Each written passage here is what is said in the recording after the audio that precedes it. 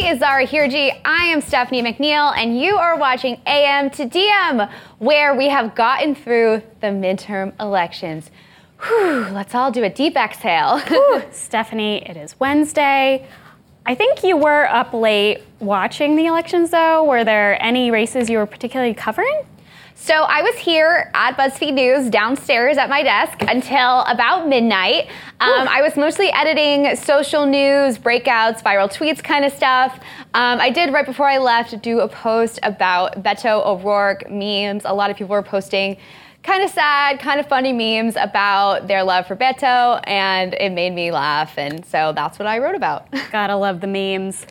Well, there was some stuff going on in the environmental science world. Was tracking a couple environmental ballot initiatives that didn't actually end up passing. Wasn't super surprising. The money was totally against them. But then also my colleague Dan Vergano saw that 6 scientists were voted into Congress.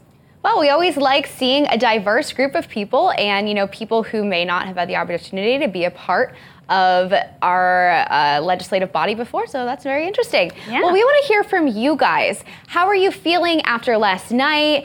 Were you watching? Were you watching our show? Were you watching a different show? And what is your mood like this morning about how the midterms went? Let us know using the hashtag AM2DM. Well, hopefully they were watching our show. Yeah.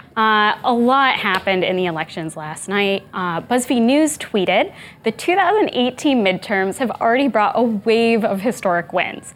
First Muslim woman in Congress, first Native American woman in Congress, youngest woman ever elected to Congress, first openly gay man elected U.S. governor, first woman governor of Guam.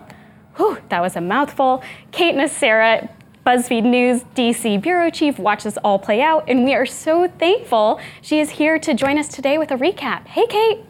Good morning, guys.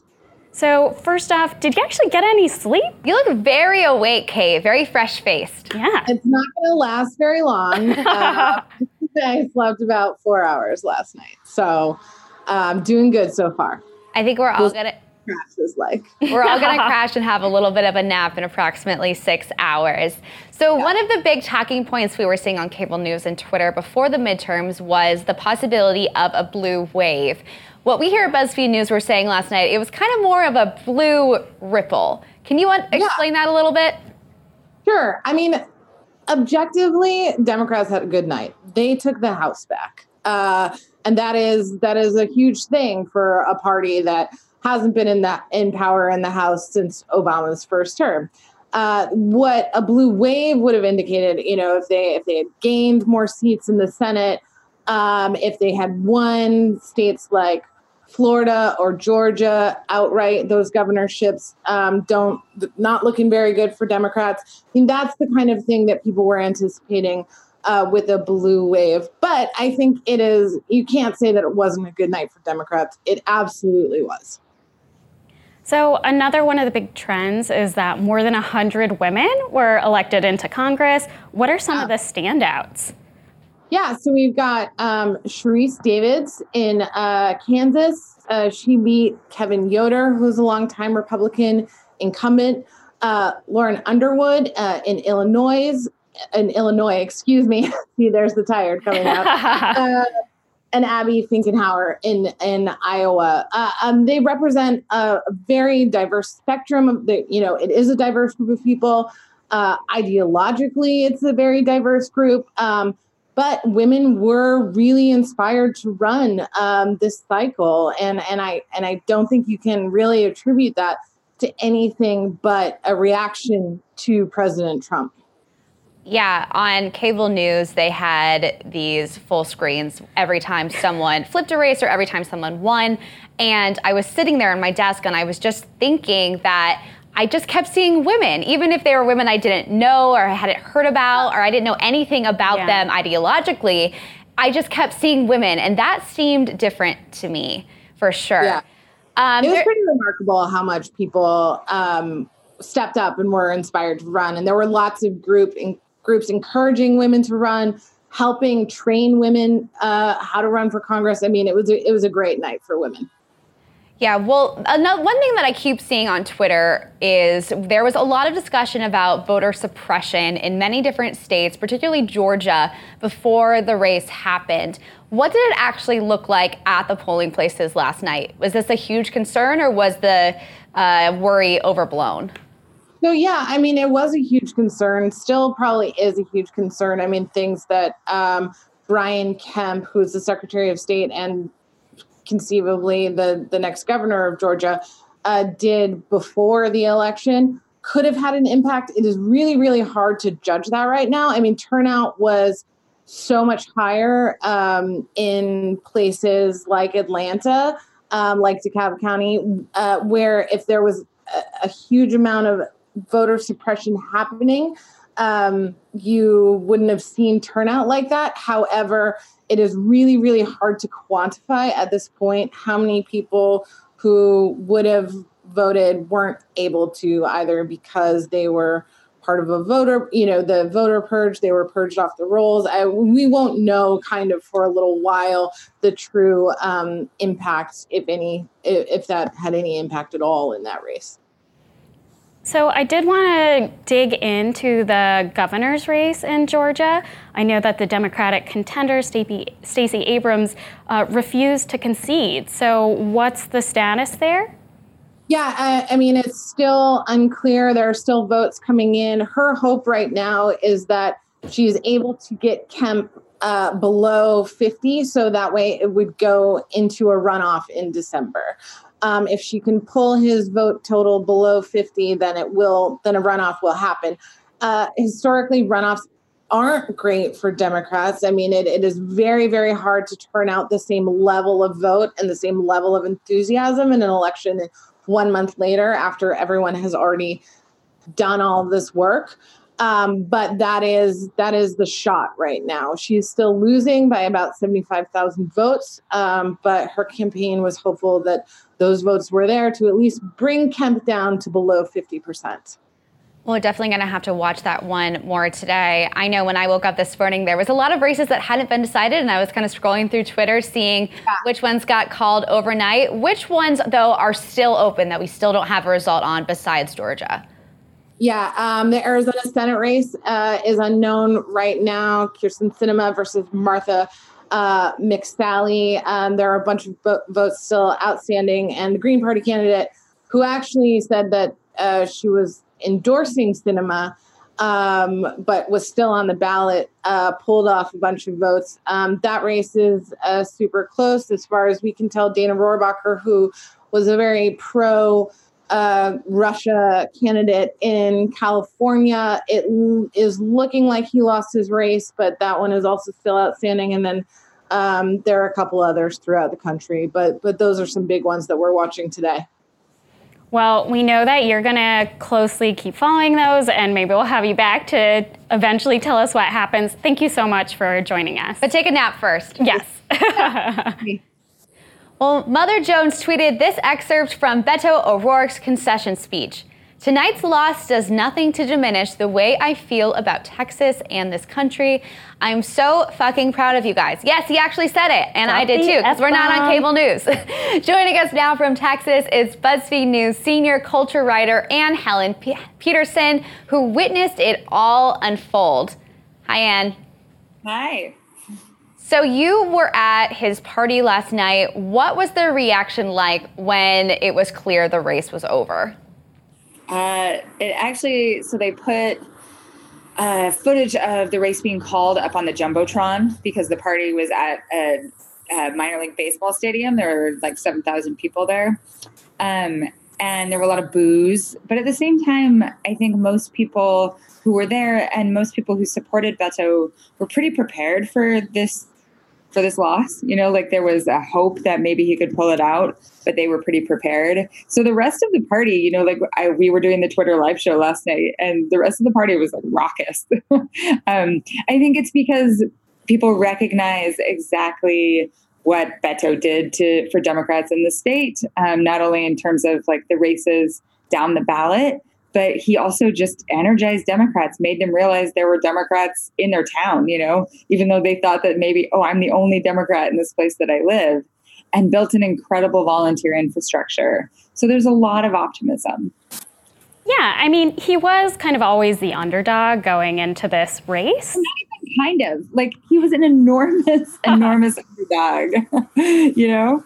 Yeah, so what does that mean? You know, what's the takeaway since the race did end up being, so close? Well, I think you can see two takeaways happening right now. One is from people who don't live in Texas and are on Twitter and are talking about like, oh my gosh, I cannot believe that this happened. Like, what a bummer. And then right now I'm texting and DMing with the dozens of volunteers that I've met over the last week and through in August when I was here earlier. And they, they're a little disappointed. And they say that they're like, I'm a little bummed, but at the same time, I am so excited about what we built. And so I think anyone who's watching this race and watching the coverage needs to keep that in mind, that there's a real schism between how people are reading this race nationally and how actual Texans are feeling about it. Yeah, that's so interesting. I mean, Beto did have such a big support nationwide. One of the things I saw a ton of on Twitter last night was people saying, Beto 2020, is that where he's looking? I mean, he has said that he is not, that he promised his family that he wouldn't. And I mean, we'll see. I think that he is people say he is a once in a generation talent when it comes to campaigning and the way that people react to him. And, seeing him in person, I can say that that's absolutely the case. But at the same time, I think that, it's late, actually. If you were thinking of running in 2 years, it's pretty late to get into the game. But he has a lot of recognition and momentum at this moment. Well, I guess we'll see how that plays out. So you had tweeted this about Ted Cruz's victory speech. This is actually pretty striking. What was so shocking about his speech? Well, he said something that actually is pretty borrowed from the Beto handbook, which is he basically said, I'm summarizing, that he wants to represent the people who didn't vote for him. And, that was really something that Beto had been driving home, was that even if, you don't vote for me, I want to be a senator who represents all of the state. And to see that mirrored in Cruz's rhetoric is pretty striking. Whether or not that will actually come to pass is another question. Yeah, do you think that this race is going to have an impact on how Ted Cruz behaves or legislates in the Senate? Because he's such a polarizing figure. I don't think you can predict anything about Ted Cruz. I really don't. He is, people sometimes, I don't know if people forget. People sometimes don't know that he is as far to the right as he is. Like, he is a Tea Partier. And so I don't think that, even though he's saying it in his speech, I don't know how his incredibly conservative views will also represent people who are much farther to the left. Yeah, well, fair enough. Thank you so much for joining us, Anne. All right. Talk to you soon. Bye. Well, here's a tweet from BuzzFeed News. I sincerely regret that I couldn't bring it home for you, Democrat Andrew Gillum told supporters after conceding the Florida governor's race. But I can guarantee you this, I'm not going anywhere. Well, our reporter Paul McLeod joins us from Orlando this morning. Paul, how's it going? Hey, hello. We made it to the other side. We did. Congratulations. Yeah, it's great to see you, Paul. So there was some racial controversy in this campaign. How big of a role did that end up playing? Yeah, it ended up becoming a big storyline of this campaign. Andrew Gillum, of course, was campaigning to be the first Black governor of Florida. And right away, things got off to a rough start. Ron DeSantis said that voters would monkey it up if they voted for him. Of course, that sparked a lot of controversy. He said he didn't mean anything racial by it, but there were other incidents. He declined to return a contribution from someone who had made some pretty awful racist remarks. The KKK got involved with some robocalls against Gillum. And this all came to a head during their second and final debate when on the stage, Andrew Gillum said of DeSantis, I'm not saying he's racist, but the racists think he's a racist, which became this sort of instantly iconic line. Now, of course, Republicans also fought on this ground as well. They accused Gillum of playing the race card. And I mean, I can tell you last night at Ron DeSantis's victory, well, at the time it was just an election party, one guy I was talking to went on for a long time about how one of his big motivations was he was tired of white Republicans being called racists, and he was going on about how there's a double standard. So as with anything with race, it really cuts both ways. It's very interesting that would have an impact like that. Yeah. Well, obviously, Democrats in Florida are a little bit bummed about Gilliam's loss, but there was a big measure that passed, Amendment 4, which restored voting rights to 1 million people convicted of felonies. That was a huge win for the party in that state. Can you talk about that a little bit? Yeah, I mean, this is actually the biggest enfranchisement of voters in decades. It's over 1 million people. Basically, Florida was one of the few states that took away people's rights to vote forever if they were convicted of a felony and sent to prison. So even if you had served your time, you were not able to vote afterwards. Well, this proposition will change that. Over 1 million people will gain the right to vote, which is obviously a huge deal, even in a state the size of Florida. And I mean, we're a little early on projecting what that would mean for future elections. But in general, I mean, we see the trend that when it comes to allowing more people to vote, that is good for Democrats. So in a state where they came closer than they had in a long time in the governor's race, this might be another thing that helps their projections for 2020 and on out. Yeah, it will be really interesting to see what happens with all of these new voters. But I did want to go back. I know that you were essentially hanging around with the DeSantis camp last night and hearing a little bit more about what that was like. Well, it was an interesting one because going into last night, the polls had consistently showed a very thin but steady lead for Andrew Gillum. And that came through earlier in the night. I think at one point, DeSantis had showed, they of course had Fox News up, so they had the graphic up of showing DeSantis was down a couple of points to Gillum. And I was actually talking to DeSantis's grade 1 teacher at the time, and she just sunk. You could just physically see her just like, no. But then the polls kind of turned around, got better and better. And of course, he won in the end. And by the time the results started coming in, I was talking to some of his campaign people. And as soon as they were able to crunch the mental math, even before it was officially declared, but they kind of knew it was over. I mean, they're, jumping around and high-fiving, and it became a huge celebration. People, even on a night where Republicans lost to the House, the Republicans in that room were ecstatic. Wow, his first grade teacher. That's so interesting. I know. Well, thank you so much, Paul, for breaking this all down for us. All right, good talking with you guys. You too. Later in the show, Ohio Representative Tim Ryan is joining us. But up next, it's time for Fire Tweets.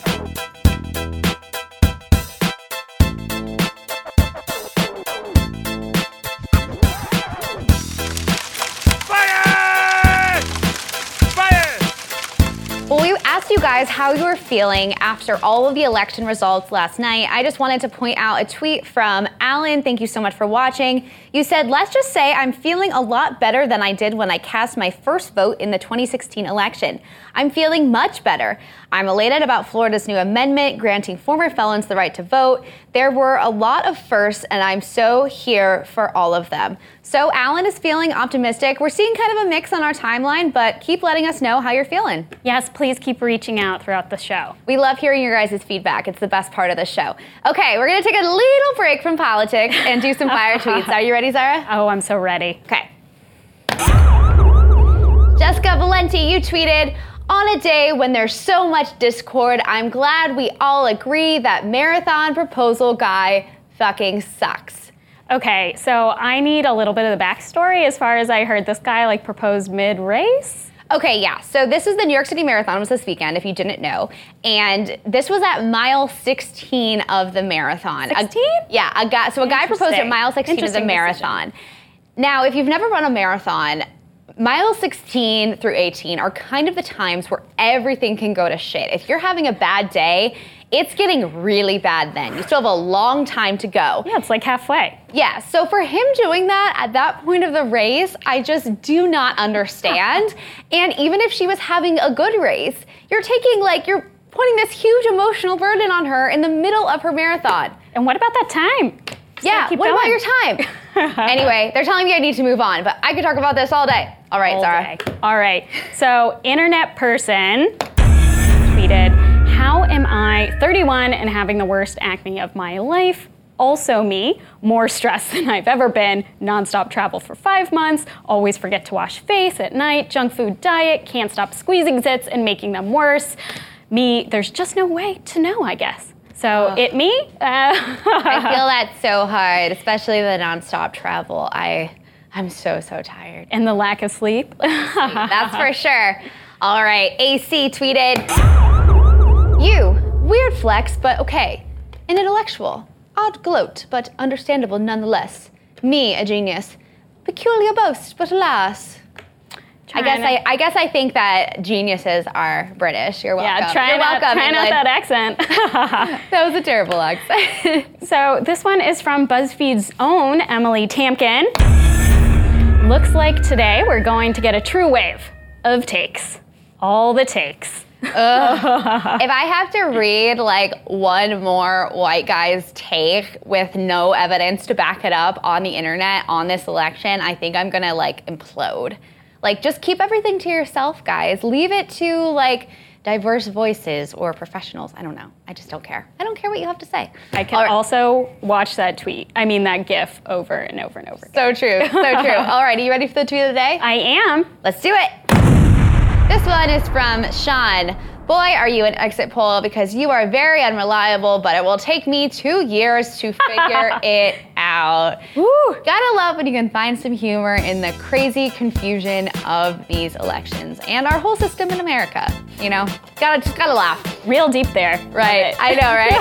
All right, well, up next, we're going live from the district to talk to Ohio Congressman Tim Ryan. Don't go away. Welcome back. I'm joined by BuzzFeed News editor-in-chief Ben Smith, and we are going live from the district with Ohio Congressman Tim Ryan, who won re-election last night. Congressman Ryan, thank you so much for joining us. And Congressman, a lot of people had close races last night.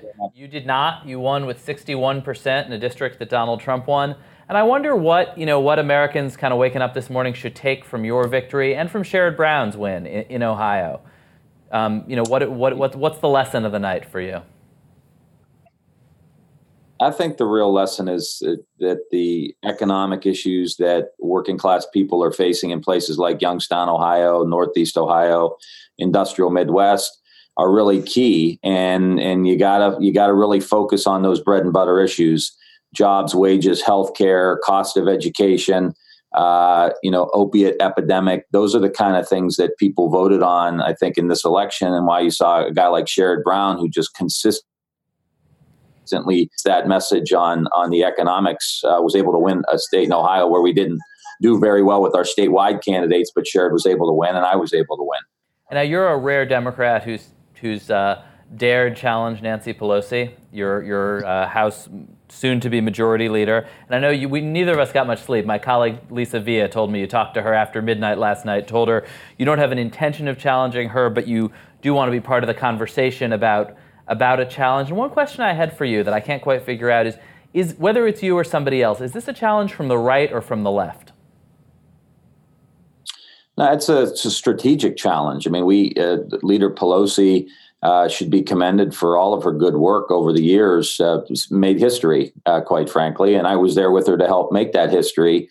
But now she's a very unpopular figure in many parts of the country. I think the exit polls yesterday showed her had her negatives at 55%, on par with Donald Trump. And so it's important for us, I think, is we're not just looking at winning the election and getting the gavels back, which we're all very excited about, but what's in the best interest of these newer members coming in. And that's what I think the next 24 to 48 hours is going to be, talking to the new members and saying, what in our leadership, what's going to help you get reelected? Because we want to sustain this majority and actually build on it in 2020 with the presidency, with the Senate, so that we can start implementing this stuff. You need power, and you got to win elections to get power, and you need to be really smart with, who we're putting forth. And I think there's a great opportunity for us to kind of get around Donald Trump by having some new people in place to make the arguments that will connect to the industrial Midwest and then the South. I mean, we're still not winning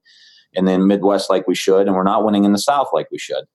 It's definitely going to be fascinating to see what happens. But now that the midterms are over, obviously everyone's going to start talking about 2020. So I got to ask you, are you thinking about running? No, they're not.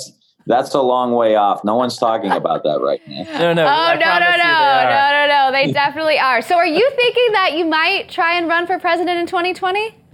The first step is getting House leadership in place, and then I want to play a role in getting the kind of Midwest blue collar progressives, back at front and center in our party. He can win. Sherrod Brown won. He's as progressive as it gets. I won in Ohio. I'm as progressive as it gets. And we should be able to go to communities like Youngstown, Ohio, Indiana, Michigan, Wisconsin, the Big Ten states, and win. We should be able to go as progressives and win. And I want to make sure that our leadership in the House of Representatives reflects that. And then in 2020, we'll look and see where we are here in a few weeks and in a month after we get through these elections for House leadership. But I want to be a part of defining that conversation, reconnecting with working class people, and build that coalition. I mean, there's a lot of people in the country that need help. Seniors, working class people where wages are down, students who are getting burdened by debt, the economy's not working, we're not competing with China in the way we should, on and on. And I think a blue-collar progressive has a lot to say in that. And so that's my goal in the next few weeks. And then I'll come back on later. All right. And we'll talk about where we are then. Well, we appreciate your commitment to breaking your news here. Either way. Yeah, definitely. But now, just to go back to what you just said, is the kind of difference that you're talking about a different direction for Democrats, is that a matter of style or is it a matter of substance? I think you actually agree with Nancy Pelosi, with kind of the progressive wing of the party on things like Medicare for all. Is this style or substance that you're talking about here? Well, I think it's a little bit of both. I think first and foremost, it's about showing up. I think Democrats have forgotten how to show up in some of these communities and really make the progressive argument on why the progressive views are good for working class people, good for women, good for people who are, working hard and playing by the rules, working for people who take a shower after work. The progressive agenda, but we haven't showed up in a lot of these communities for a good many years. And I think why we won some of these communities in the last cycle last night is because we had great candidates in those communities that were connected to those communities, and Republicans crossed over and voted for them, even though they had a progressive agenda. That's first and foremost. And then secondly, I think sometimes, progressives, we get in the habit of having a list of we check Medicare for all and we check legalization of marijuana and we check this issue like it's an itemized list. I think from a stylistic standpoint, we need to frame our issues as why they're good for everybody. Why is Medicare for all, for example, good for the economy and good for business? One of the biggest complaints I get people and labor unions is healthcare. Let's get that off of their plate. Let's let businesses focus on innovation, hiring people, wages, pensions, getting involved in developing the newest technologies around green energy, material science, additive manufacturing, all of these things, and let the government do the insurance piece of healthcare. But Democrats and progressive, we don't really talk about it that way. Let's talk about Medicare for all as good for business. Debt-free and free college as good for business. We're in a global economy now. We only have 330 million people. We're getting our clock cleaned by China in the fields of STEM. Why are we putting up all these hurdles for working class people who go into the STEM fields, but they can't afford it because of the hurdles that we put up? Talk about, free college and tuition-free college in that vein. And now you start seeing, okay, this is all about us being a competitive country. This is all about us empowering our people. This is about us competing against China. I mean, that's how we need to frame things, not some itemized list, but a comprehensive, hopeful, aspirational, uplifting, elevated agenda that gets us out of the mud we're in right now. Another version of this, another way to hear this when you talk about kind of blue-collar candidates, the industrial Midwest, is, a version of what Michael Avenatti said recently, which is that if Democrats nominate anyone other than a white guy, they'll lose. Is that what you're saying? No, that's not what I'm saying. I think we saw both in Florida and in Georgia, two very, very skilled African-American candidates who came very, very close to winning in 2 red states. I mean, almost winning a gubernatorial in Georgia as an African-American female. That is extremely impressive.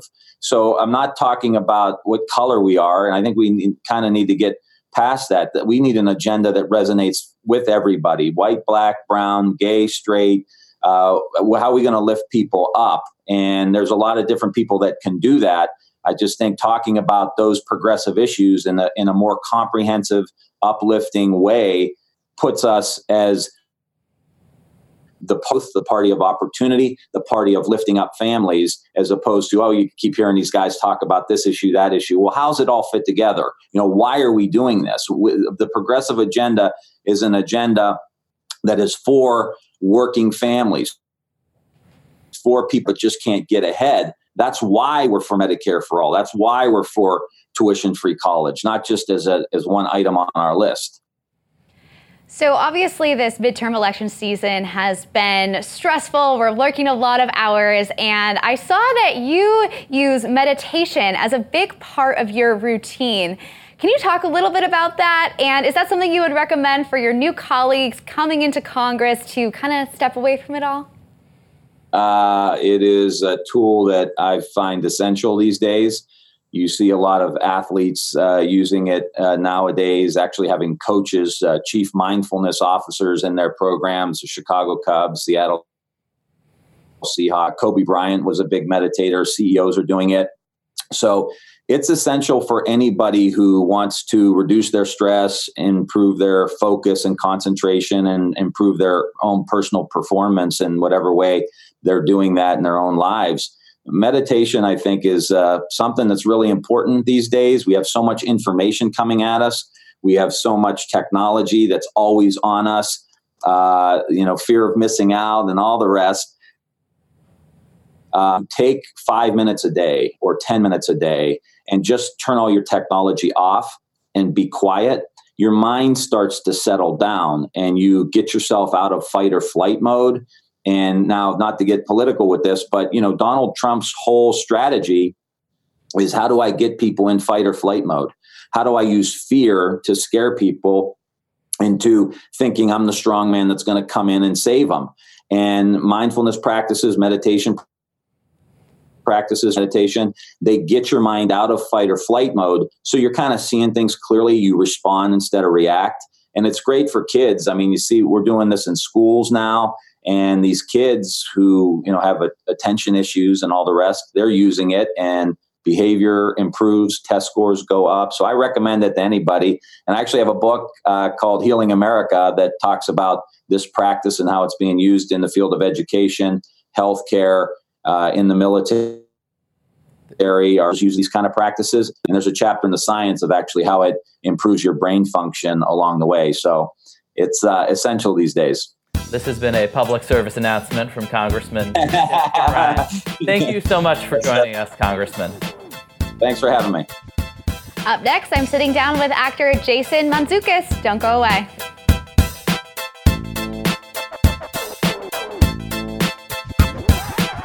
I'm here with actor Jason Mantzoukas, who plays the most lovable, terrible person on so many shows like The League, Parks and Rec, Brooklyn Nine-Nine, The Good Place, and now stars in the film The Long, Dumb Road. Jason, thank you so much for coming on. Thank you for having me. So I gotta ask, since that's all we're talking about today, did you watch the elections last night, or did you just kind of tune out? I kind of half and halved it. We had a screening for The Long, Dumb Road, so I went to that. Did a Q&A afterwards, and then at the bar afterwards, just watched the TV, and then walked through town at one point, and then stopping at all the spots where people had giant TVs.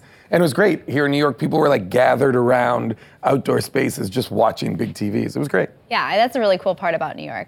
So obviously, we've all seen you in so many different things, and you've played a lot of people who are kind of lovable scumbags, right? But you're really nice in real life. So how do you hone that balance between these characters that you play and then your real life persona? Oh, well, I mean, I think having these characters allows me to exercise kind of my, the grosser instincts, like all the things that that we keep hidden, all the kind of stuff that we don't participate in. I very luckily am allowed to, on TV and in movies, indulge in those kind of like either rude or outrageous behaviors. It's just pretty fun. So in the movie, Long Dumb Road, you play a down on his luck mechanic who accepts goes on a road trip with a 19-year-old boy, and I think we have a clip. Let's take All right, let's set up that clip. Let's go. Clip. What are you, like an artist or something? I'm gonna start art school. That's why I'm driving to LA. Fuck. Yeah. Good for you. Thank you. What's your philosophy? My philosophy. Yeah, like your artist's philosophy. What's your outlook on the world? What do you got to say? I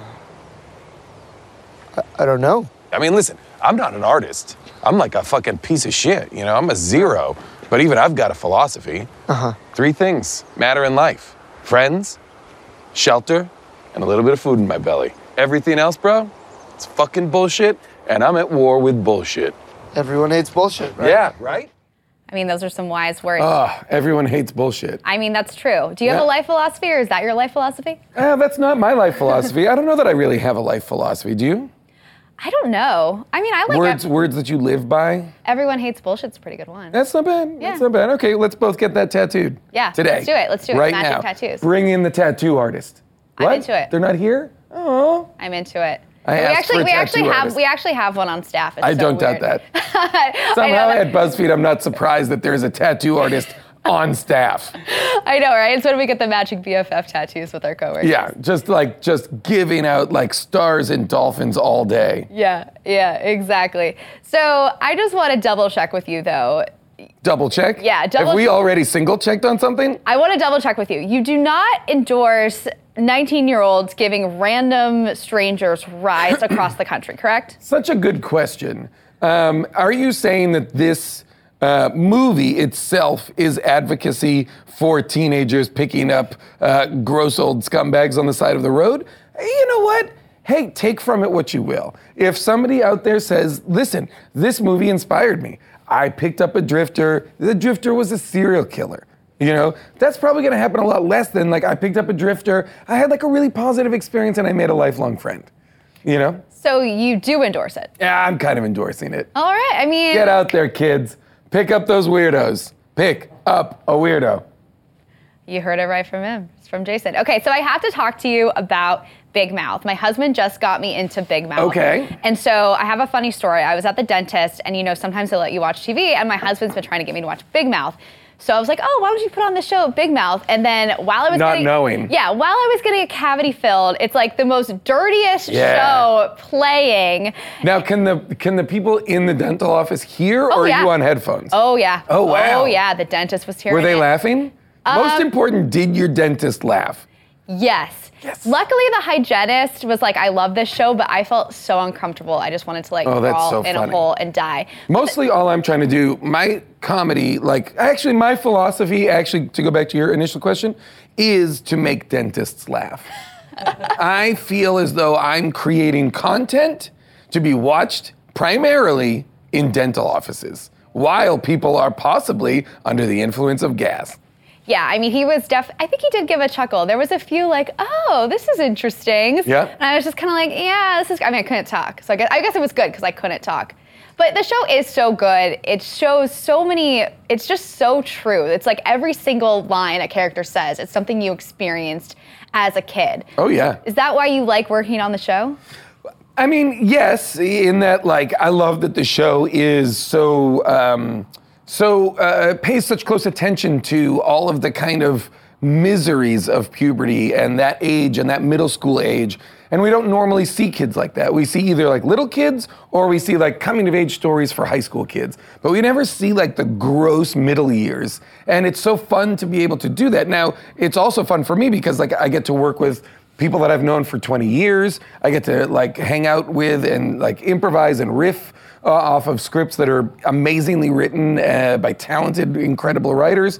As a job, it's amazing. But then as a piece of TV, I think it's super funny, but then also really kind of sweet and heartfelt, which I really like about it. Yeah, when I'm watching the show, it seems to me that the storylines are so spot on. They have to be actual experiences of the writers. A lot of them are. You know, a lot of them are either the experiences of the writers, the experiences that Andrew and Nick Kroll and Andrew Goldberg created the show based on their own childhood friendship.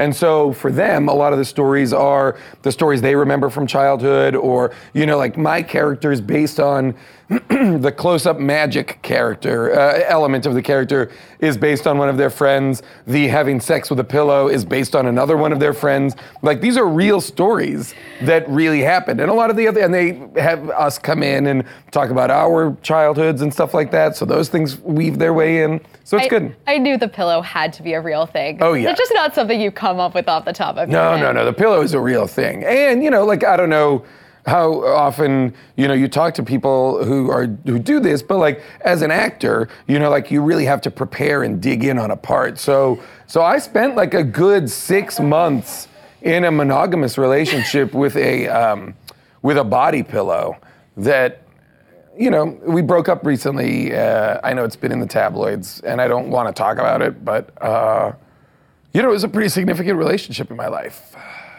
I'm so sorry to hear about that. No, it's okay. It's just, you know, you meet a pillow, you think it's the one that you've been looking for, you know, memory foam, because you want to be remembered, you know? True. That's such a hard story. I'm so sad to hear about that. It's an exclusive right here. What? We got married. We got secretly married. It's an exclusive. I'm giving you a BuzzFeed exclusive. Me and the pillow got married. Are you going to have a baby pillow? It's annulled. We got it annulled. Did you have a baby pillow? No, we didn't have a baby pillow. Here's the awkward thing. That bit of the storyline is fantasy, because what I have found out is that pillows don't have reproductive organs. Oh. Pillows don't have a uterus, eggs, fallopian tubes. They don't have a period every month. Pillows don't. I'm just learning so much today. Yeah, pillows don't have periods. What's up? I love that if people are watching this interview and have not seen Big Mouth, they are just like, what what is going on? I'm going to turn this off and turn that on. Yeah, it's a great endorsement for Big Mouth, right? Absolutely. Well, Jason. Come on. Jason, thank you so much for joining us. Thank you so much. The Long Dumb Road comes out in select theaters on November 9th. And up next, Zara and Dan Vergano, Science Daddy, are breaking down all the latest science news.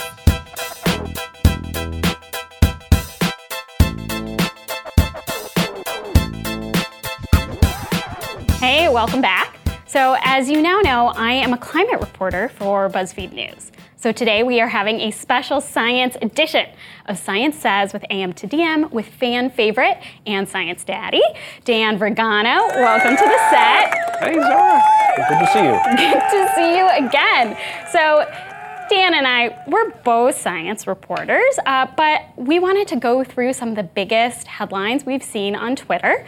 We're going to start with something a little bit light, though. So starting with the American Geophysical Union, which is hosting a Twitter competition where they are asking researchers to sum up their research in haiku form on Twitter.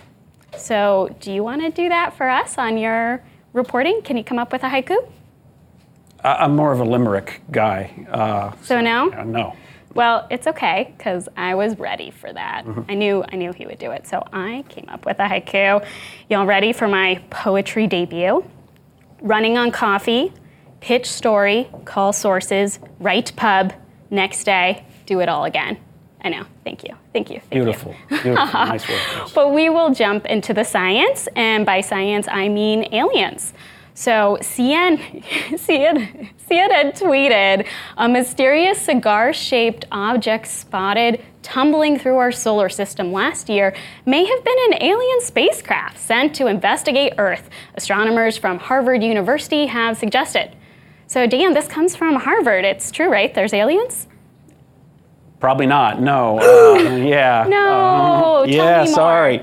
Harvard Smithsonian Center for Astrophysics is the big place for looking at asteroids and such and comets. And the folks pushing this idea are fun guys, very smart people. But they are also guys who are really keen on the idea of using solar sails, which would use sunlight to push spacecraft around and getting those to other planets and around other stars. And so, not surprisingly, they're kind of keen on the idea of this object, Oumuamua, being an that alien. sounded right to me. Yeah, it's close. It's Hawaiian for passenger. Yeah. Or explorer, sorry. The astronomy community was a little bit up in arms over this, right? Yeah, basically every I'm a serious rational astronomer was like poo-pooing this idea. It turns out in astronomy it's cool to come up with weird ideas that are kind of a little nutty. You're allowed to do it. They meant breaking the rules.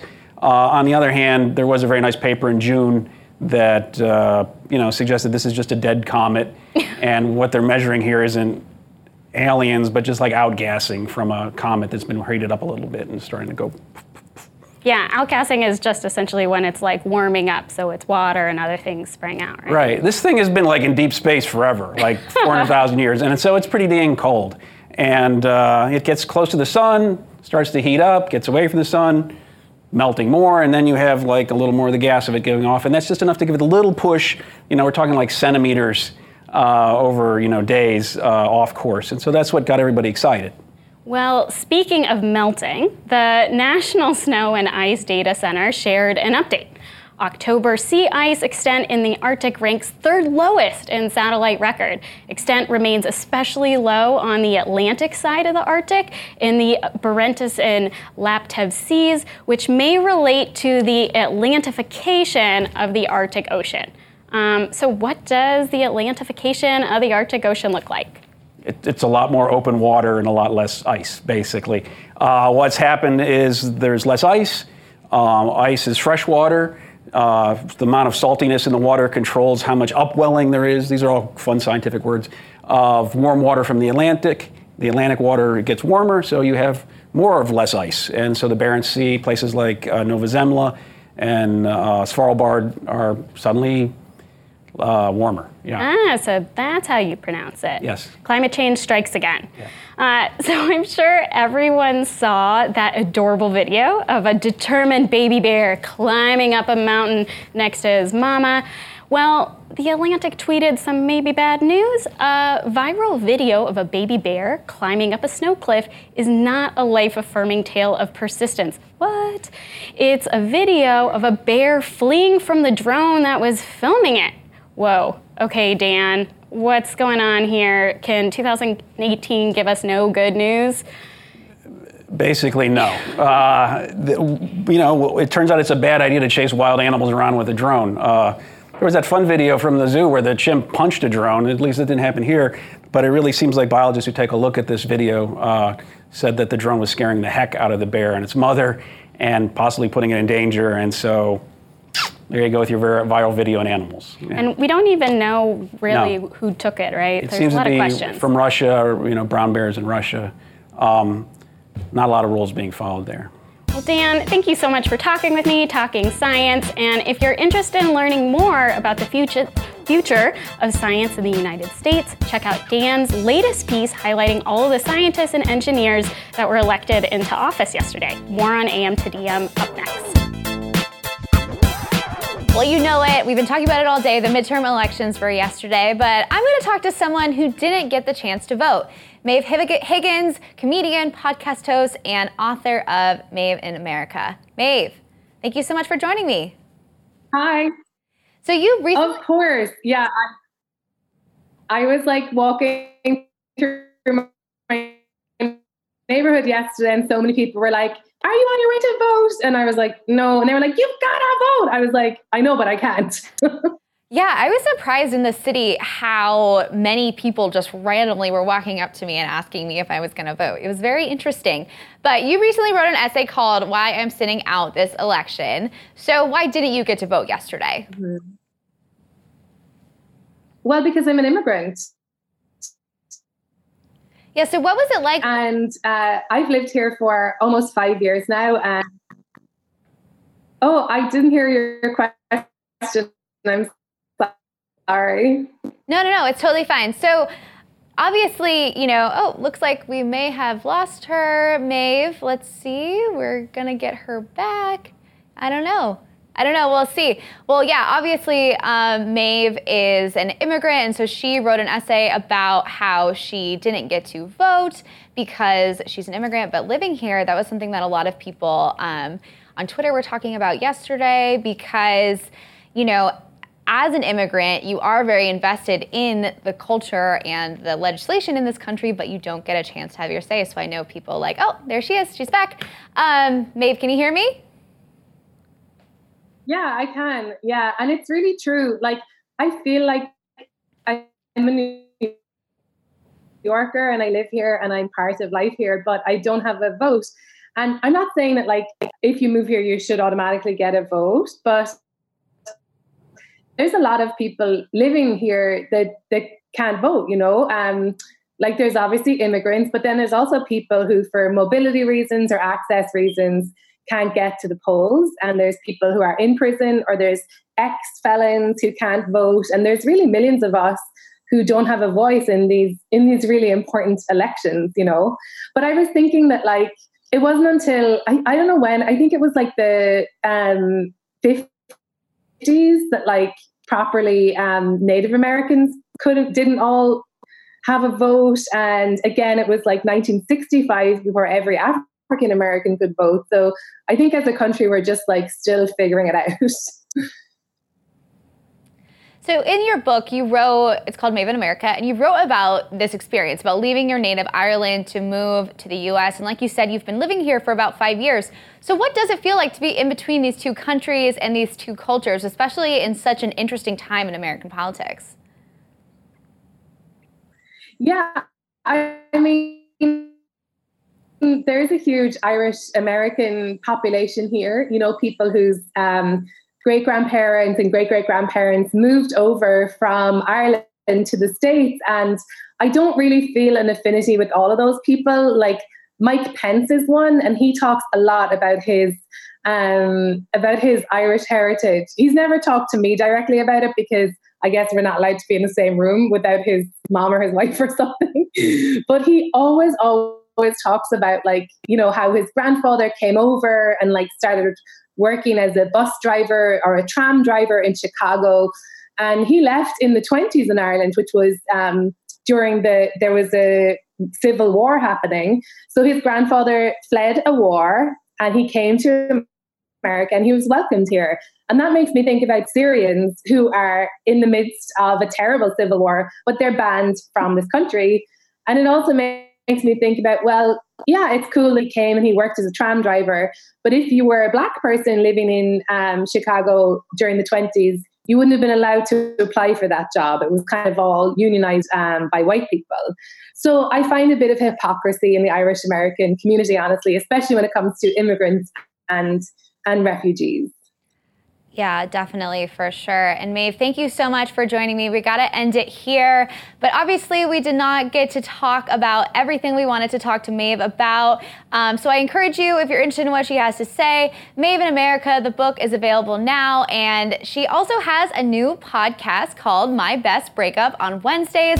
It's definitely worth a listen. And I'm sorry that the connection was not great and we could not talk to her as much as we wanted to.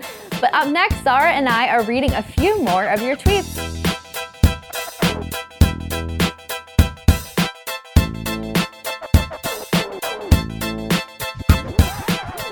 Okay, we made it. We're back. We're such a huge show, and we got so many great responses from you guys. Yeah, so we asked you how you were feeling about last night's election results. Miss Jonesy says, I'm pretty ragey, actually. Even though a lot of really, really good stuff happened, I live in Missouri and now have 2 disgustomantic senators. Also worried about so many people still. Yeah, and we had a tweet here from Alicia I would like to highlight. She said, I texted my mom this morning in tears over Alexandria Ocasio-Cortez's win. I'm a 32-year-old Puerto Rican and New Yorker who never thought this would happen.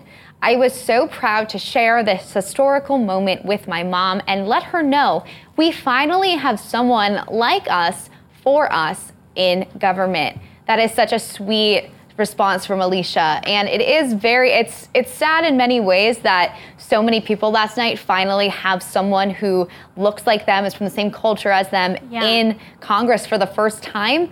But we also can just celebrate the fact that even though it's a little late, you know, it's happening, and it's gonna, I think, really change how our government works. Yeah. So TR says, we tried here in Texas. We really tried. Trust me when I say voter suppression is real. I've seen and experienced it. Yeah, it was very interesting to hear from Anne Helen about the difference between the national outlook on the Senate race in Texas versus how Texans felt, because like she said, you know, it really was such a long shot. So just the fact that he did get so close to Ted Cruz is a win for many Democrats in Texas. And as how Kate said, in Georgia, we're clearly still tracking to see what actually happened, but I think there's a lot more reporting to come on voter suppression in this election. Definitely, for sure. Well, you guys sent me a lot of funny tweets about my sit down with Jason Mantzoukas.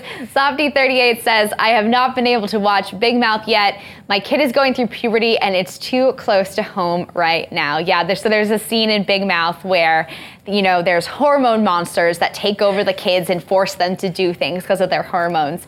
And the thing with the girl and what the monster makes her do to her mother is so spot on in how you felt as a young teenage girl that it just made me want to be like, sorry, Mom, sorry.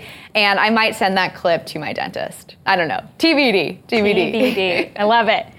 Well, thank you to our guests, Kate Nacera, Anne Helen Peterson, Paul McLeod, Ben Smith, Tim Ryan, Jason Mantzoukas, Dan Vergano, and Mae Pivens. Chantal Rochelle and Hayes Brown will be hosting tomorrow's show right here at 10 a.m. And thank you always for sticking with us for all of your coverage, and we'll see you tomorrow. See you guys.